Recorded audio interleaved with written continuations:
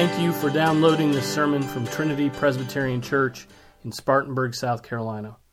For more information about Trinity, visit our website at www.trinityspartanburg.com.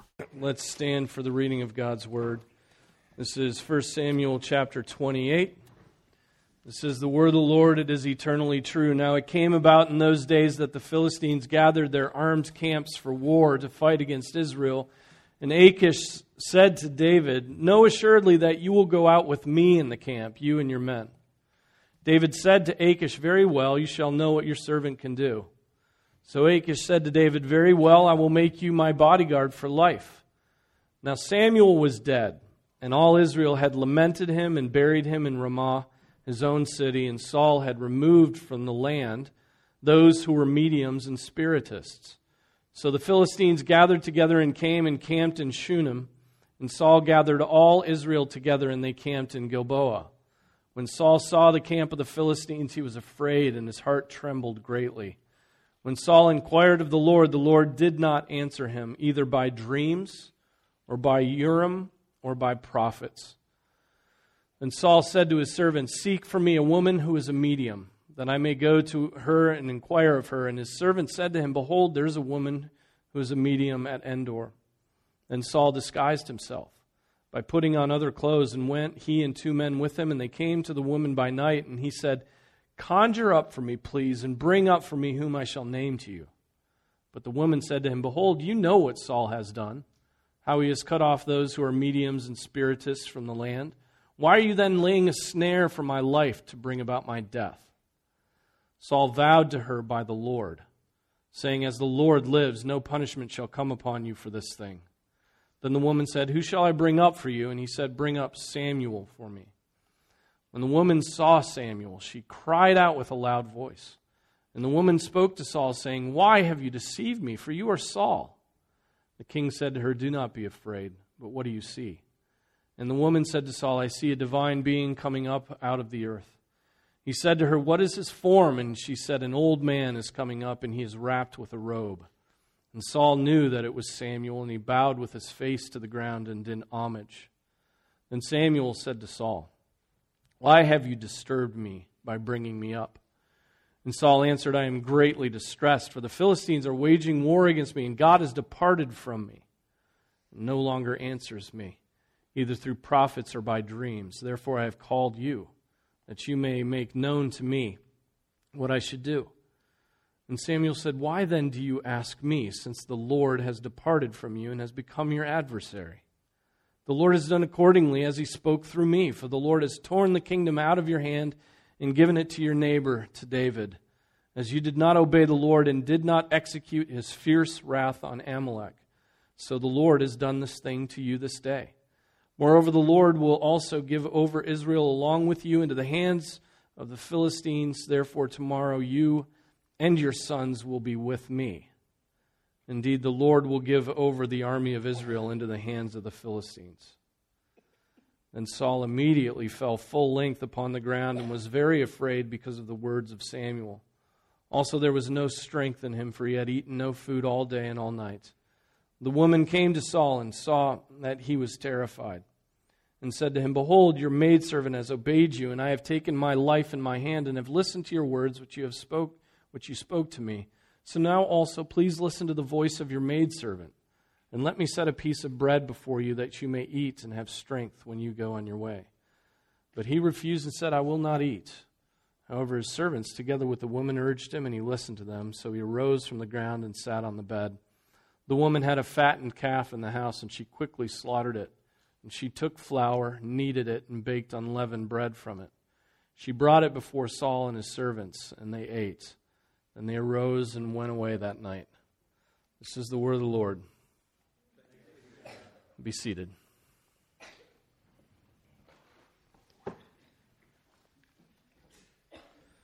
This is quite a memorable passage. When we read through First Samuel, this is one of those passages that stays with us because of all the strange happenings in the verse, and so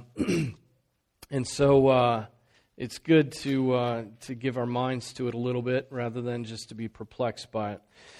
Chapter 27, remember that David has fled to the Philistines. He's hanging out with Achish. He is among the Philistines, and he's making raids on the Philistines, but it's undercover, and he's not doing as Achish thinks he's doing, which is attacking Israel.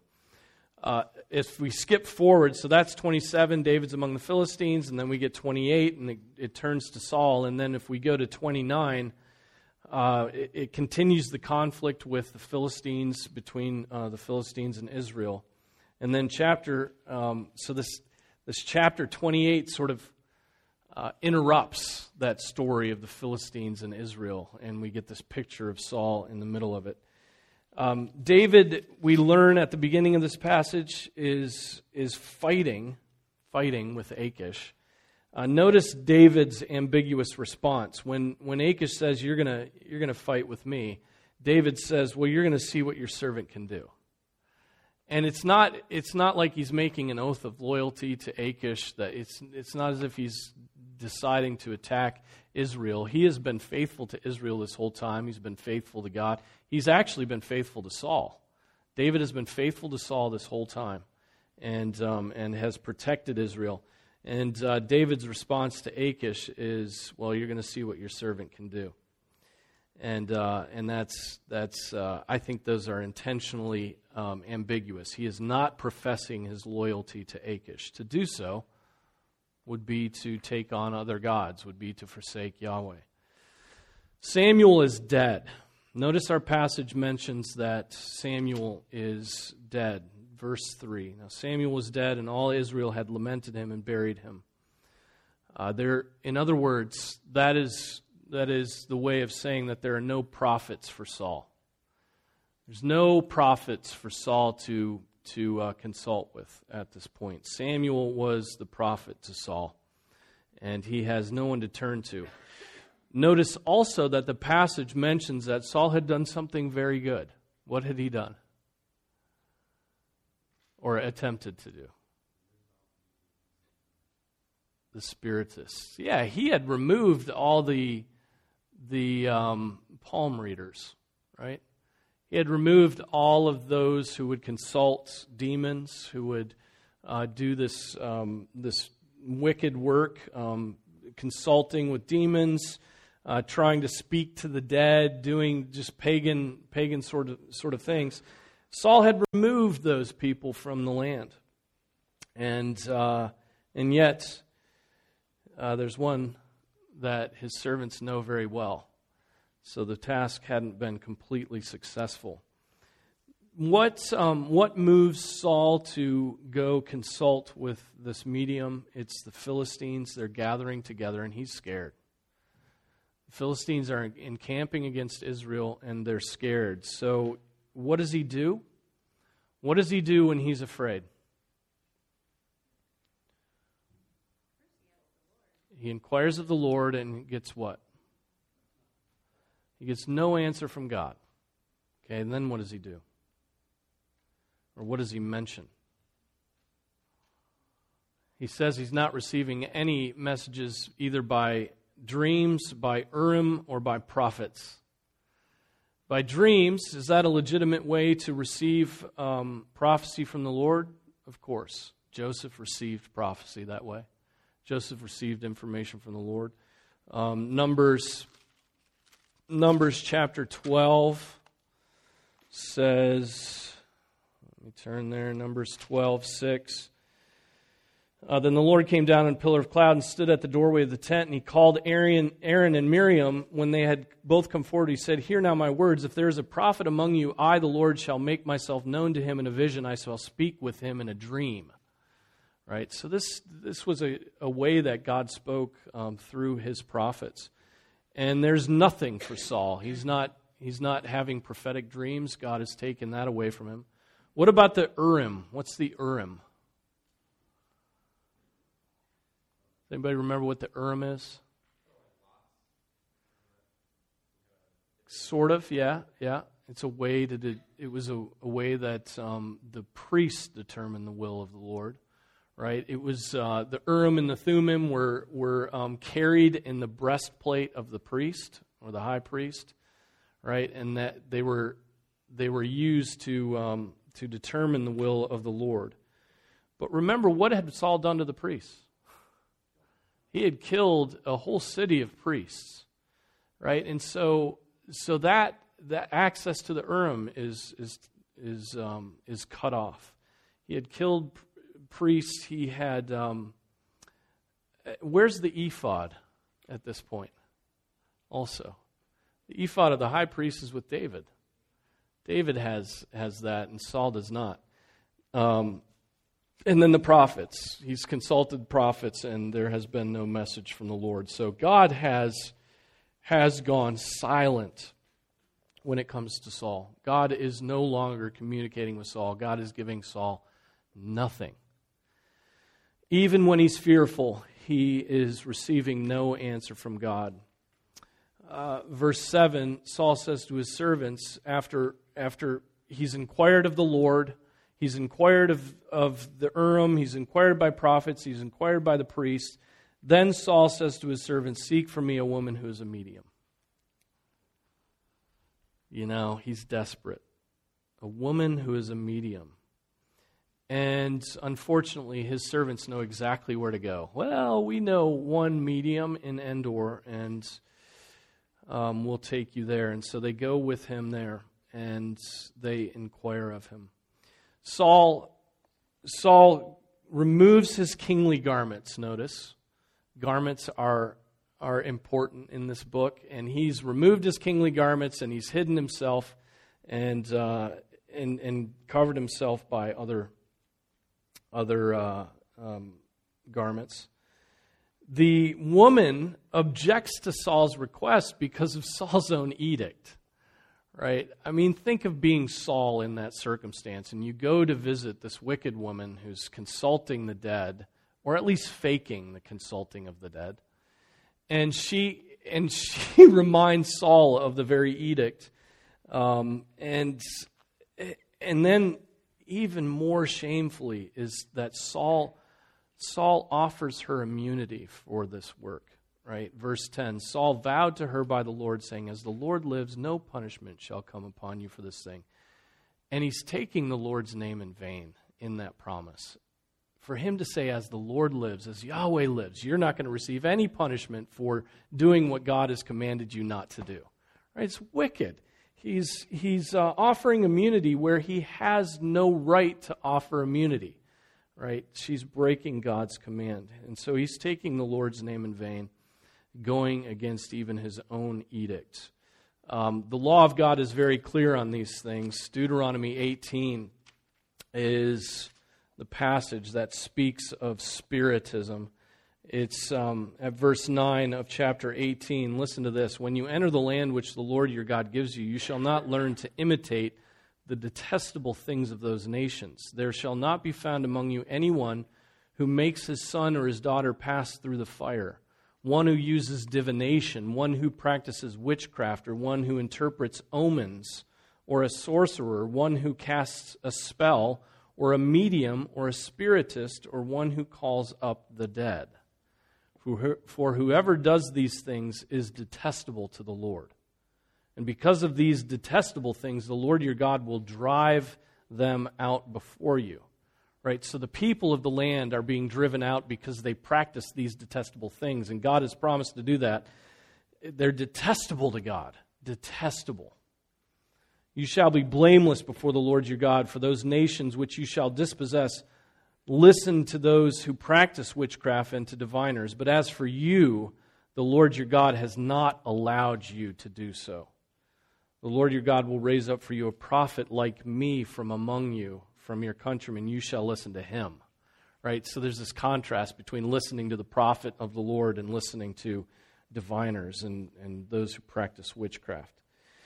So, who does Saul ask for? If Saul has consulted the Lord, he's consulted everyone living, and so now he wants Samuel back. He wants Samuel back. Samuel was the last prophet who gave him the words of the Lord. And so Samuel is summoned. And the question is this really Samuel? Is this really Samuel? What do you think? No? Okay. I have a no.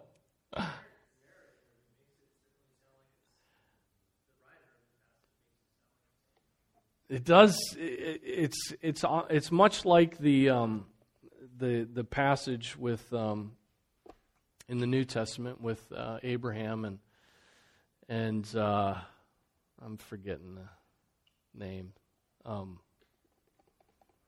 Dip your finger in the water and place it on my tongue. Yeah, Lazarus, the rich man, Lazarus. Why is this a difficult question, though? Why is this a difficult question? One, well, this witch has no power, right? She has no power over the dead. She has maybe power over demons, but she has no power over the dead. God is the God has power over death, but no medium, no spiritist has power to raise the dead or to consult with the dead. They have power to perhaps, they may perhaps open themselves up to the influence of demons. But can the dead be consulted? What's going on? So the passage makes it seem as if Samuel is coming up from the place of the dead, from Sheol, from the thought to be the underground, the grave, and yet everybody I read, all the commentaries, all of our Reformed fathers in the faith say no way was this Samuel. Not a chance. There's not a chance this was Samuel, one, because she has no power over the dead, and yet it is the means by which God spoke to Saul. And so it is still God at work, but it's him using these means, and it's not actually Samuel. Very few of the commentaries I read were willing to say that it was Samuel. Luther and Calvin basically say that this is some sort of diabolical speaker and not Samuel. Another commentary said, how then does one explain this piece of necromancy? I suppose by the power and permission of God. He says, we explain it simply by the power and permission of God. For his own reasons, God must have permitted Samuel to come up in order to speak his word of truth and doom to Saul. Yahweh's word was spoken, even if it came via an illegitimate method. Right? And so he swerves toward the side that, maybe this was Samuel and God allowed this medium to do this work, but it was by God's permission. It wasn't by any power in her. Right? So regardless of this question, God is using this means in order to rebuke Saul one final time. If it's a wicked, demonic sort of presence, God is going to use that in order to warn his servant. If it's Samuel, somehow, I don't think it's Samuel. I don't think. I think this is almost like a dream that comes to Saul.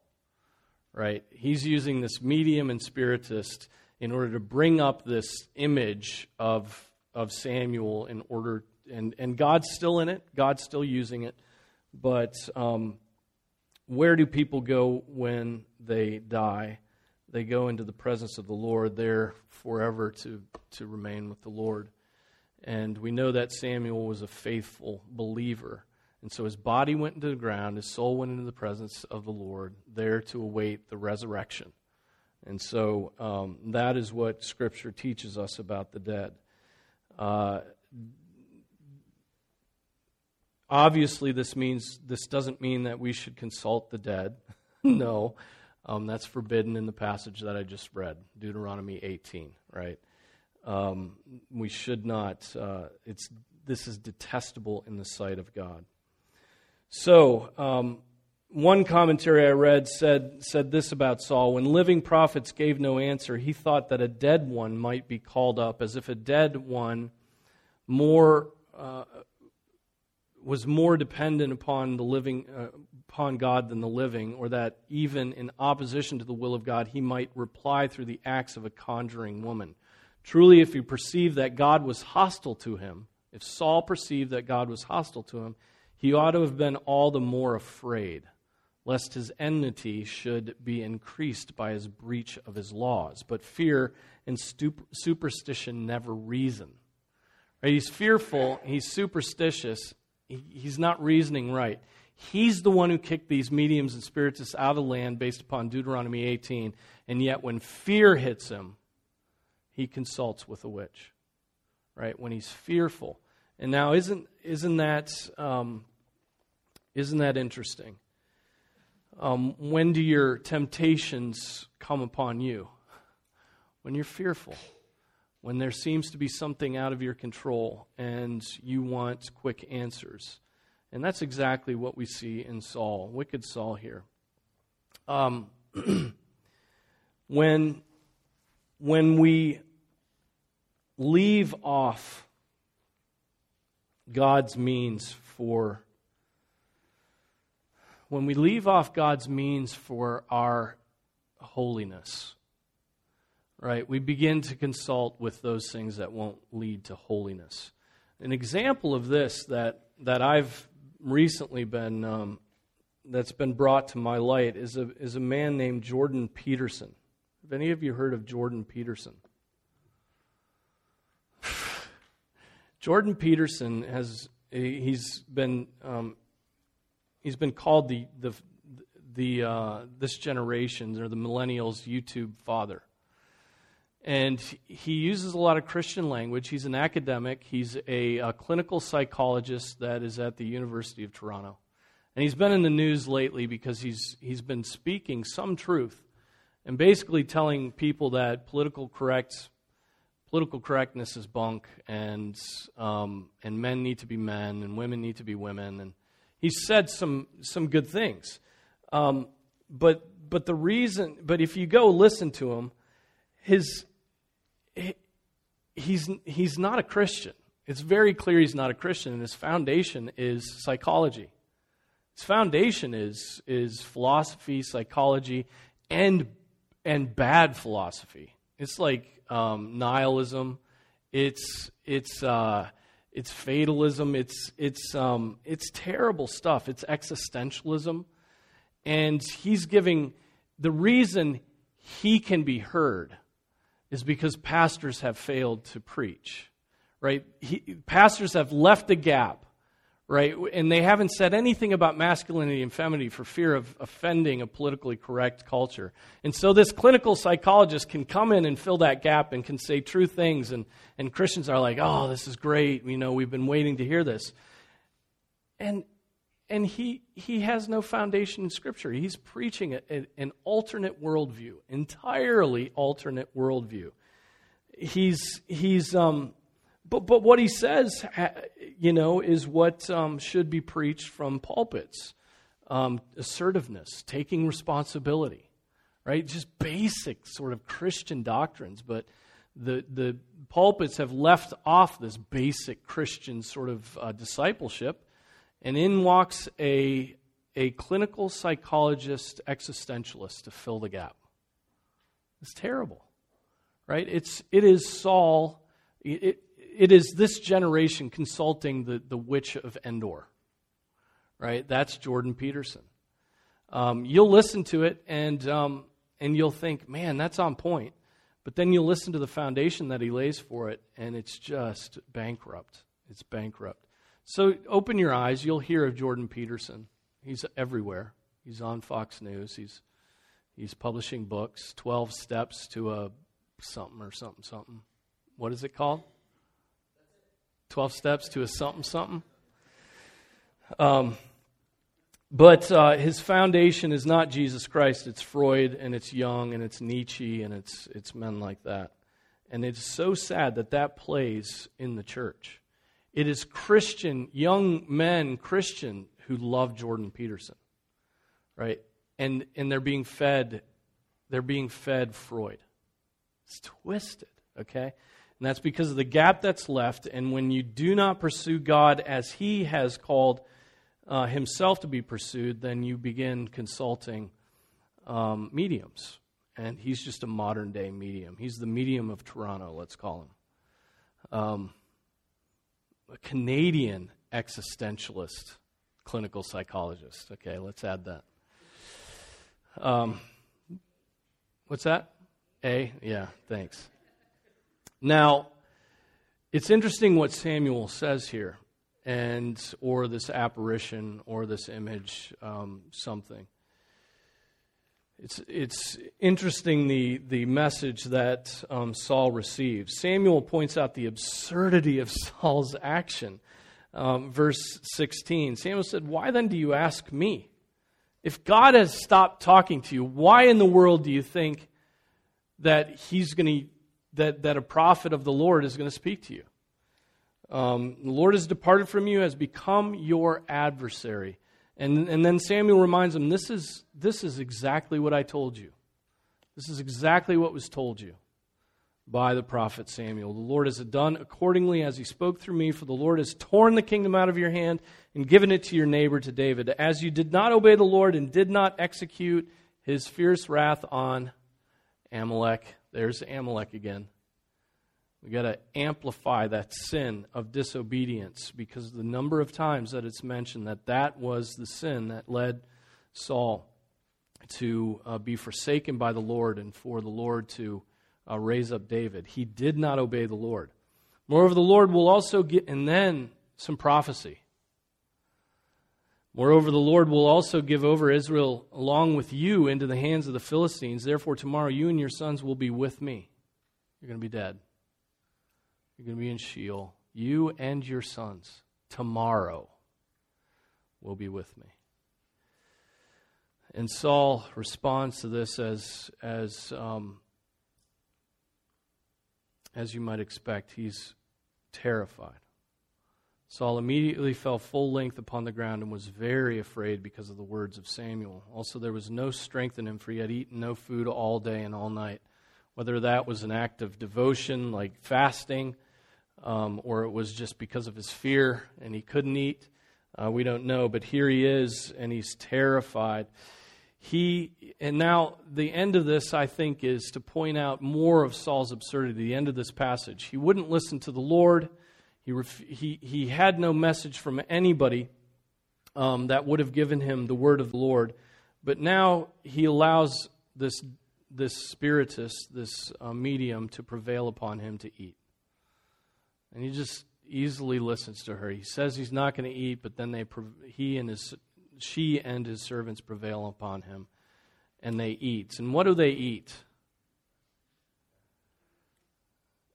And how is it prepared? How's it prepared? No, quickly. And unleavened bread. It's like a fake Passover, right? Quickly cooked fattened calf, which is a little different, and unleavened bread. And it's like a demonic Passover.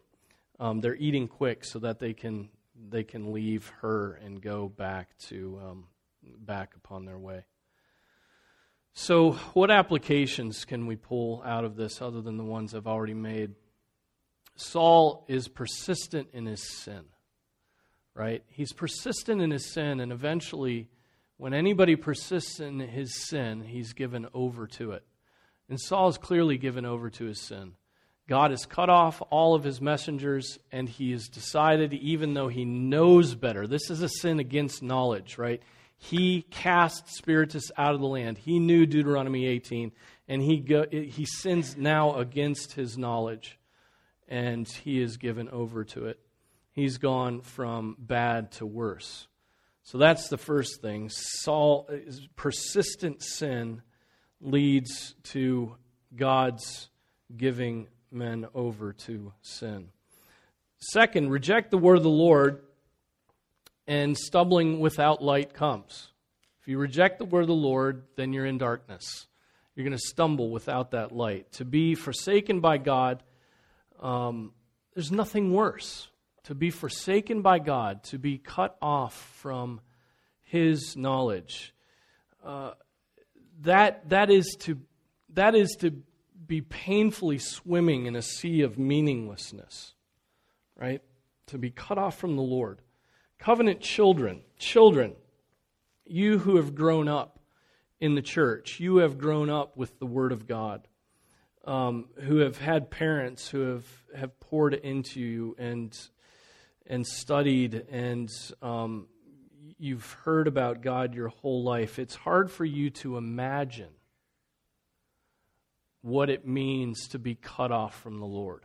It's impossible for you to imagine it, but it is awful. Life without God is bleak. Whatever the lies of the world tell you, life without God is very bleak. Remember Saul in this regard. Life without God is bleak. He goes from bad to worse. Perhaps down the road, undoubtedly down the road, children, you will discern the bleakness of life without God when you are in the world, right? When you perhaps are at college, or you're at a workplace, or you're just going about speaking to people. You're going to find out that life without God is very bleak. Perhaps you don't believe that right now. Perhaps there are things that intrigue you about the world. But let me tell you that you will become like Saul, and you will be terrified and miserable all the time. That's what life without God is. Third, contrast Saul and David. Contrast Saul and David for the moment. Saul is in Israel and he's forsaken. David is surrounded by enemies but knows the Lord. Right? So which is worse? To be in Israel and not have the Lord, or to be surrounded by enemies and to have God on your side? Right? That certainly is better. To have a life of all pain but with God is a satisfying life. Right? To be surrounded by enemies but to have God on your side is a satisfying life. One of the commentators said, nothing is so utterly miserable than finding in the hour of greatest need that you had long ago placed yourself beyond the sound of God's voice, and that you are totally alone. Totally alone. It's a little bit of existentialism for you, right? But with God, you are not alone. The last words, think of it, the last words that Saul receives from God are, you and your sons will die tomorrow. You and your sons will die tomorrow.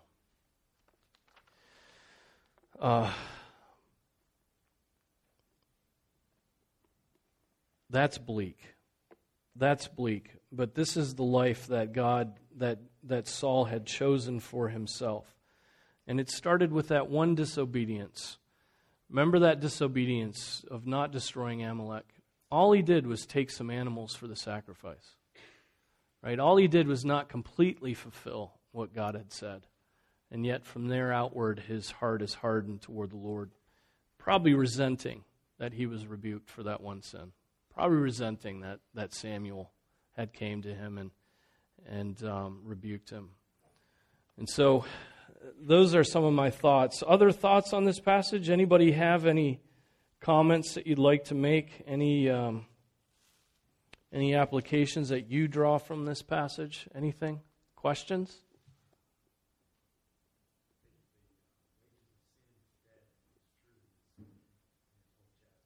Wages of sin is death.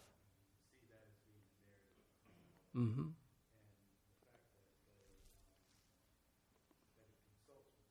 Yeah.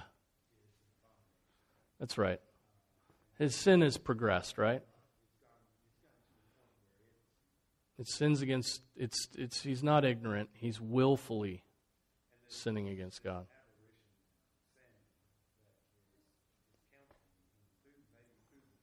Sure. Of course.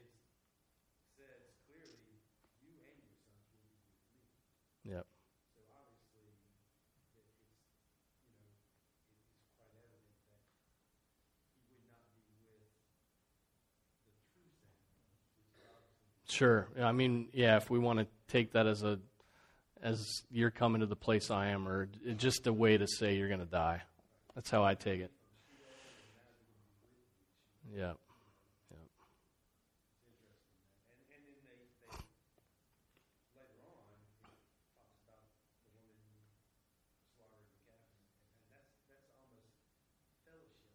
Yeah, it's weird. That's right. It's the table of demons. I mean, it's like a false Passover. It's the table of demons, and there is Saul and his servants enjoying it. Yep. Anything else?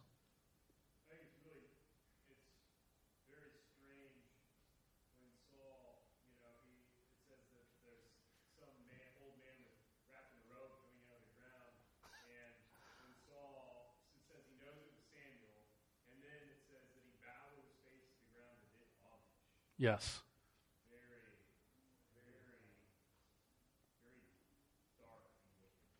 Sure. Yeah, I mean, it's as if he's worshiping Samuel rather than worshiping Samuel's God, right? And that clearly seems to be what he's doing.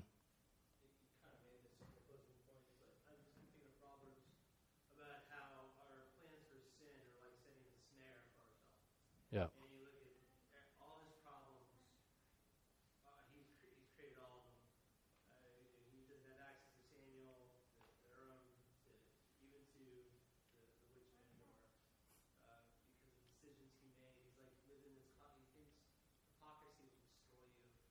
Yes.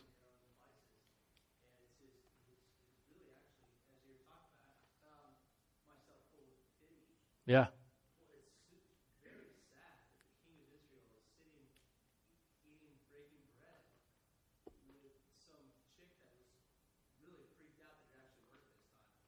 Hey, I meant to make that point. She cries out when she sees Samuel, and that's why I say she probably faked it her whole life, and then this one time, God in His sovereignty allows it to work, and she's like, dude,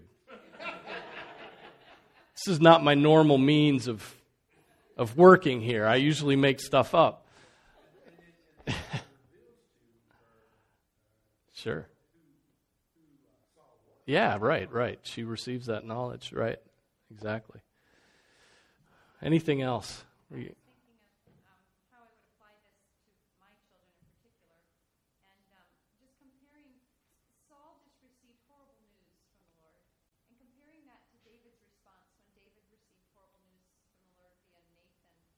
His response is repentance until it's to repentance even up until the son dies, and then he gets up and says, "Okay, this was the will of the Lord." But we don't see that with Saul. He just carries on. He knows he's going to die, but he's just walking right into this battle.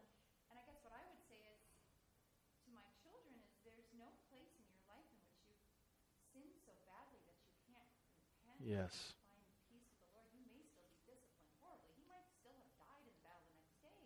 Right. But he could have died in the Lord and not died in his sins. Yes. Always room for repentance. And we see the full tragedy of it when we see how Saul dies, right? I mean, it's in a sense a fitting end, but it's so sad that he takes his own life. Yeah. Thanks. Okay. Well, praise God. Let's learn from this passage. Let's remember this. Let's remember that we serve a king that did not fail, right? We serve a king that obeyed the Lord, that didn't fail at Amalek, that obeyed, and his obedience was for us. And so Saul is an antichrist, but there's a real Christ, right? Who obeyed God, and we follow Him. So let's pray. Father, we pray that we would remember the good work of your Son, the obedience that He joyfully did, and did for the joy set before Him. Father, He endured much. And so, Father, I pray that we would remember His example even as we study Saul's poor example, the detestable things that he did, the way that he went after his sin, and the misery it led to. Oh, Father, I pray that you would bless our children with the knowledge of their sins and that they might cry out to you and find rest for their souls in Jesus Christ, that they would follow not King Saul, but that they would follow King Jesus, and that they would love him with their whole heart, soul, strength, and mind. Lord, give us that strength, we pray, all of us. In Jesus' name, amen.